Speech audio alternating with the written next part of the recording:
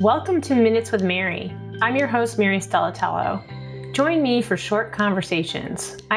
Dog walk short conversations about coaching, leadership, organizational transformation, and social impact.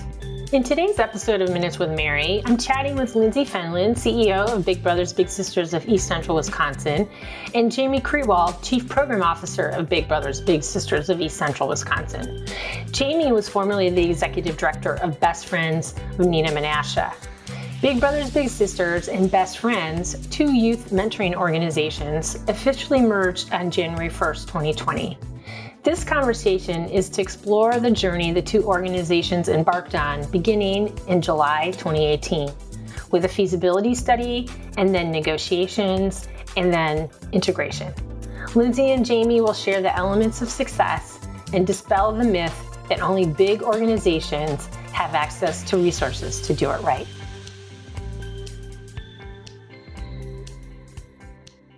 Welcome, Lindsay and Jamie. It's so great to have the opportunity to talk to both of you today about the merger between Best Friends of Neenah Menasha and Big Brothers Big Sisters, formerly of Fox Valley region.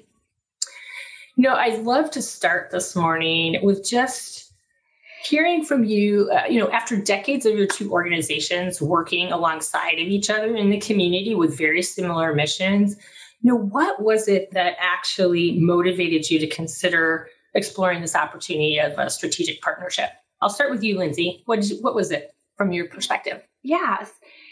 So I had been in my role as executive director just 1 year before Jamie started. But in the course of that year, I had asked a lot of questions about how not just youth mentoring, but other youth agencies collaborated. And the answer I kept getting was, we don't, which was shocking because I had just come from a basic needs space where there was a lot of collaboration. And so I had kind of had a couple conversations with different agencies and no one was really willing to explore that. And it was around that time that Jamie was hired. And so I think we actually went for lunch one day and we just kind of put it out on the table. And I said, I think we had tried talking about this in the past and, our two agencies weren't really willing or ready. And I wanted to have her have the time in her role to really see what was going on. But I kind of just put it out there, like, if and when you're ready to talk about this, like, we're here because I think this needs to happen. Thanks, Lindsay. And what about from you, Jamie, from your perspective? Yeah, Lindsay nailed it. It was actually really just the both of us coming together, I think, as new leaders in the organization and both coming from past experiences, being able to see one unique thing about the Valley is nonprofits do collaborate, but there was something missing in the youth development arena. And we both knew that it's about serving the kids and the families, and we needed to figure out the best way to do that. Great. And oftentimes, given the size of your two organizations, and I think at the time that you were considering the feasibility study, Best Friends budget was around $460,000 and Big Brothers Big Sisters was around like $830,000. That, often organizations would say, we need to do this on our own. It's not that complicated. And, what was it from your perspective that drove you to consider getting some outside support to even begin the exploration of the assessment process? Jamie, what was it from your perspective? I probably thought exact opposite. We're way too small to be able to tackle this. Both of our organizations, at Best Friends, there was 4 of us, and I think maybe 11 at Big Brothers Big Sisters. But we also had the opportunity to see some other organizations in the community work with Mary and her team and just learning from their experiences. We knew that we didn't have everything we needed in-house to be able to make this a successful merger. Lindsay, anything you want to add to that? So when I first took the role, I had a mentor of mine. When I first took the role of executive director, one of my mentors said to me, because I was like, I don't know everything. And I was terrified that like part of being an executive director meant I had to know everything about everything. And he's like, look, you don't have to know everything. You have to know what you don't know. And it's your job to fill the gap. And so when we started talking about merger, that was the mentality I took. I was just like, look, here's what I can do. Here's what Jamie can do. Here's what we can't do. And I think just to be able to lean into that with full transparency is actually what kind of gave the funders the confidence that we were going to be a trusted partner of theirs, because we weren't trying to hide anything or trying to do things that were beyond our capability. Great. Yeah. And the other sort of unique situation, which often can deter organizations from talking about merger, is who will lead a combined organization. And, in this situation with best friends and big brothers, big sisters, nobody was leaving. And oftentimes that creates the opportunity for organizations to step into that what if, what could be possible, and not have to handle that sticky question of who might lead the combined organization. So obviously that didn't happen. Neither one of you were leaving, and you were able to figure out how to move forward in the combined organization with both of you in roles. Can you share a little bit from your experiences how the two of you navigated that potentially really sticky conversation about negotiations of who might lead the organization? Who wants to start with that one? I'll let you pick. I'll start, because I think there was actually one day where we were like, not it. I think we both were like, no, you can have it. You can have it. No. And full candor, I think what we were able to do is I think the merger showed us pretty clearly what each of our strengths were.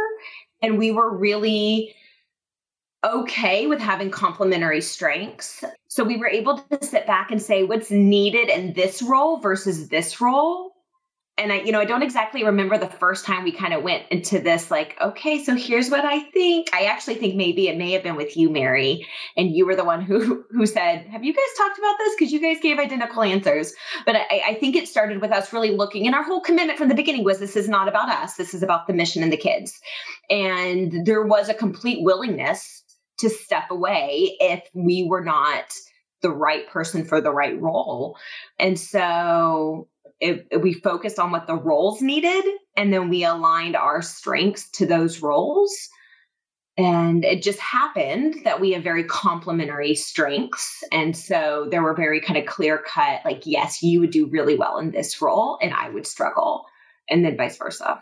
And how about from your perspective, Jamie? I feel very fortunate to have been able to work with Lindsay through this, because we really truly were, we still want to build off each other's strengths. And I don't know, I felt like it was maybe more simpler than it could have been, because we just knew we had to take each other's egos away and just figure out how both of us would be successful in the new organization and leading the team, again, just to continue supporting our families and the kids. Yeah. And I think what, Lindsay, you lifted up a little bit was that shuttle diplomacy that, I, as the consultant, was doing with having conversations with you, each of you separately, as well as having conversations with the board, the negotiation committee members of the board, because ultimately that was a decision that had to be recommended to both of your respective organization boards of how do you move forward as far as leading the organization. So, having that opportunity for someone to play that role of hearing everyone's concerns or everyone's thoughts, and then being able to bring it to the full group for discussion and finally a resolution and recommendation to each of your boards. So that leads us to kind of the negotiations work that you all did for 6 months very diligently. And during the negotiations process, what did you highlight as some of the key factors that really contribute to the success of the negotiations? I think the setup of the negotiation committee was pretty critical, right? Having both Jamie and I at the table, having from both agencies. But even when I look at, we were pretty selective, at least from the Big Brothers Big side, about which board members we invited in. And so it wasn't just an automatic, oh, these are the officers. We really looked for long-term allies or people who, again, could supplement skill sets.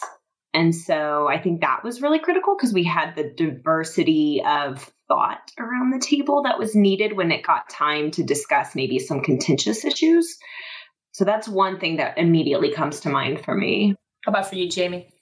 Working with you, Mary, and all the individuals, I think back to the financial process, the legal process, again, what Lindsay said earlier, all the stuff that we didn't know, being able to have somebody help lead us through and making sure that we are connecting the dots to every piece that was critical in that negotiations.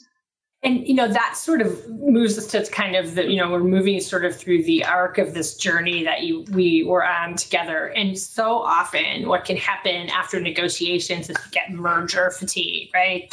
The board members have been in this and you and your team have been in this for a year. And it's like, well, yay, we made it cross the line of the legal negotiations part, but now you have to actually integrate the two organizations, which is the whole other marathon that you're going to be running together. So, in that integration process, and oftentimes one of the biggest pieces that can contribute to success of merger integration or really derail merger integration is culture and the cultural integration of the new combined organization. Talk a little bit about, for our listeners, what you felt were the key factors, the things that you focused on in merging the two cultures of the organizations. I think the first thing was the recognition that culture wasn't going to immediately happen. I mean, culture is a long game, right? I mean, you are not talking about like, we're going to have 3 sessions. We're bringing in someone to do a team training and we're hunky dory. And so I think part of it for both of us was really just saying, okay, it's going to get worse before it gets better. And we have to let people work themselves through the change process.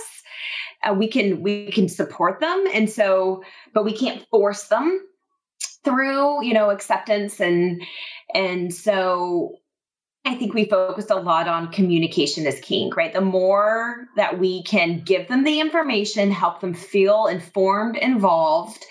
We tried to really be selective and not ask for their opinions if we couldn't do something with it. So we didn't want this false sense of, give us your input. And then we don't do anything with it. We really tried to be intentional in our interactions and in our engagement. So that kind of set the stage, at least for me, in thinking about it. And Jamie, from the best friends perspective, your organization being smaller could really have that experience of, we're just going to get swallowed up and we're going to lose our identity. And so how did you mitigate that piece of maybe the fear that some of your team members or your board or even the community that you work in as the integration process started and continues? Communication, like Lindsay mentioned, was probably the number one key factor. Also being as transparent as we could, and also taking a step back and trying to understand where everybody was coming from, whether it was the staff, longtime donors, being new to the organization. I had a different experience. So it was really about also just making sure everybody understood why we were going through this merger. It wasn't about me or Lindsay. It wasn't about the board. It was truly about who we served. And the commitment was that it was only going to grow stronger. So just making sure that we were able to keep that message out there and clear. And then, once we started getting into more of the weeds, we were able to take both organizations' best practices and really evaluate. So it wasn't like it's all big brother, big sister now. That was a really nice process to be able to complement each other's strengths within the organization as well. And I do think, playing off that, Jamie, we elected to operationally model some things that would force culture change, right? So we changed our name. We didn't let it just stay Big Brothers Big Sisters Fox Valley Region. We wanted there to be a synonymous, like, we're coming into this together. We moved offices. So it wasn't one agency moving into the other person's agency. It was, we're collectively starting over. So when we could allow and yes, we brought in people to help with culture and change management and things like that, but I feel like we needed to live it out indeed first. And so as much as we could influence the operational integration with core values that we knew were going to be a part of the new agency, we tried to do that. And the other piece of the integration is all the moving parts of operations, right? Systems integration and financial and HR and program, and the approach to that big heavy lift and the project management piece. Talk a little bit about that piece of the integration process that you embraced and what contributed to success there. I'm going to ask Jamie to offer her insights on that one. I have a couple thoughts. The first thing that pops into my head, though, is really the community support. You know, when we started with HR, we were able to work with some fantastic professionals in the community to help us go through our handbooks, go through our policies. When it came time to moving, we had experts in the community who really stepped up and supported us.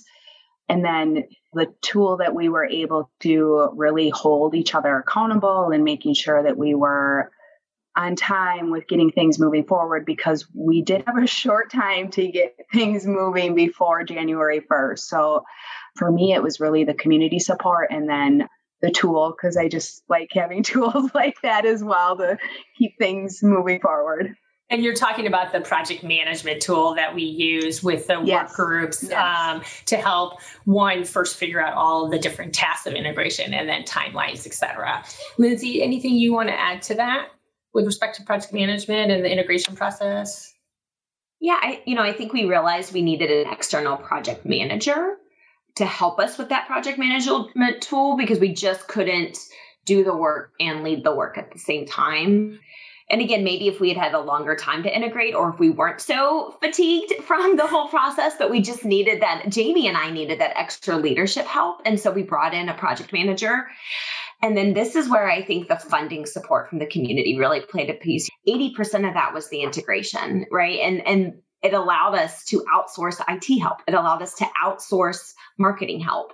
We were able to pay for quality experts to come in and do components of the integration so that we could focus on the parts that we needed to focus on, the very mission-oriented, the people-oriented components. We had to do all of it by ourselves. It would have been a mess. I'm so glad, Lindsay, you brought up that piece around the funder support and the funder community. And I'm wondering if you could just explore that a little bit further for our listeners about how you really put together the presentation and then also just the collective support of the funder community for the work that was done in this entire process for, starting from feasibility all the way through the integration process. Can you talk a little bit about that? Yeah.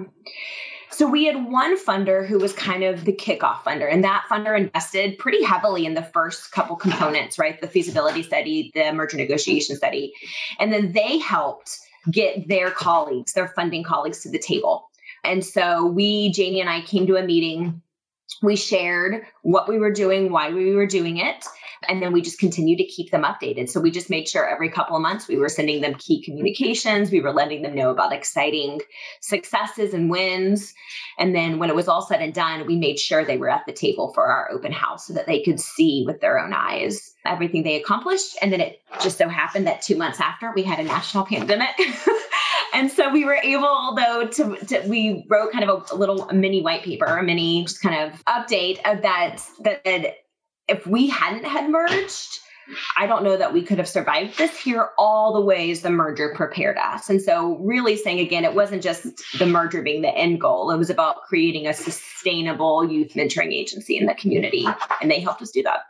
Wonderful. We could obviously talk about this for a lot longer, but I do always commit to my podcast being shorter than longer. And so I want to see if we could just close with, if you were going to give one sort of thought of advice to a nonprofit leader who might be considering a strategic partnership or a merger, what would you offer up? Jamie? Not to do it alone, to look for that support and resources, in-house, out-house, but you don't have to do it alone. Thank you. And how about from your perspective, Lindsay? I would say learn from those who've gone before. right? Because we clearly know now things that, yeah, we did great, but we also know things that we would definitely do differently, and we would willingly share that with anyone to say, because we had people do that with us. They shared their lessons learned. So we were able to build off of that. So find others who've done it before and reach out. Yeah, and no one merger is the same as another. And I think that's also part of what is interesting, unique, and exciting about this field of collaboration, strategic partnerships, that, it's dynamic and you can learn from, and you also are blazing your own trail as far as success. So I want to thank you. It was really a joy to work with you over the year and a half and continue to see the amazing success that you have as an organization and the impact that you're having in the community. If you want to learn more about the Big Brothers Big Sisters merger and what contributed to its success, we will be releasing a case study in December 2020. You can head over to the Vista Global website at www.vistaglobalcc.com to sign up for our newsletter, or check back after December 1st to download your free copy. Thanks for listening to Minutes with Mary. You can listen to all episodes on the Vista Global Coaching and Consulting website at www.vistaglobalcc.com. If you like what you hear, let's connect on Twitter at Vista Global Mary. You can learn more about all the programs and services Vista Global offers to create the world we want to live in by going to our website at www.vistaglobalcc.com. Thanks so much for joining me. It was awesome to have you along for this segment.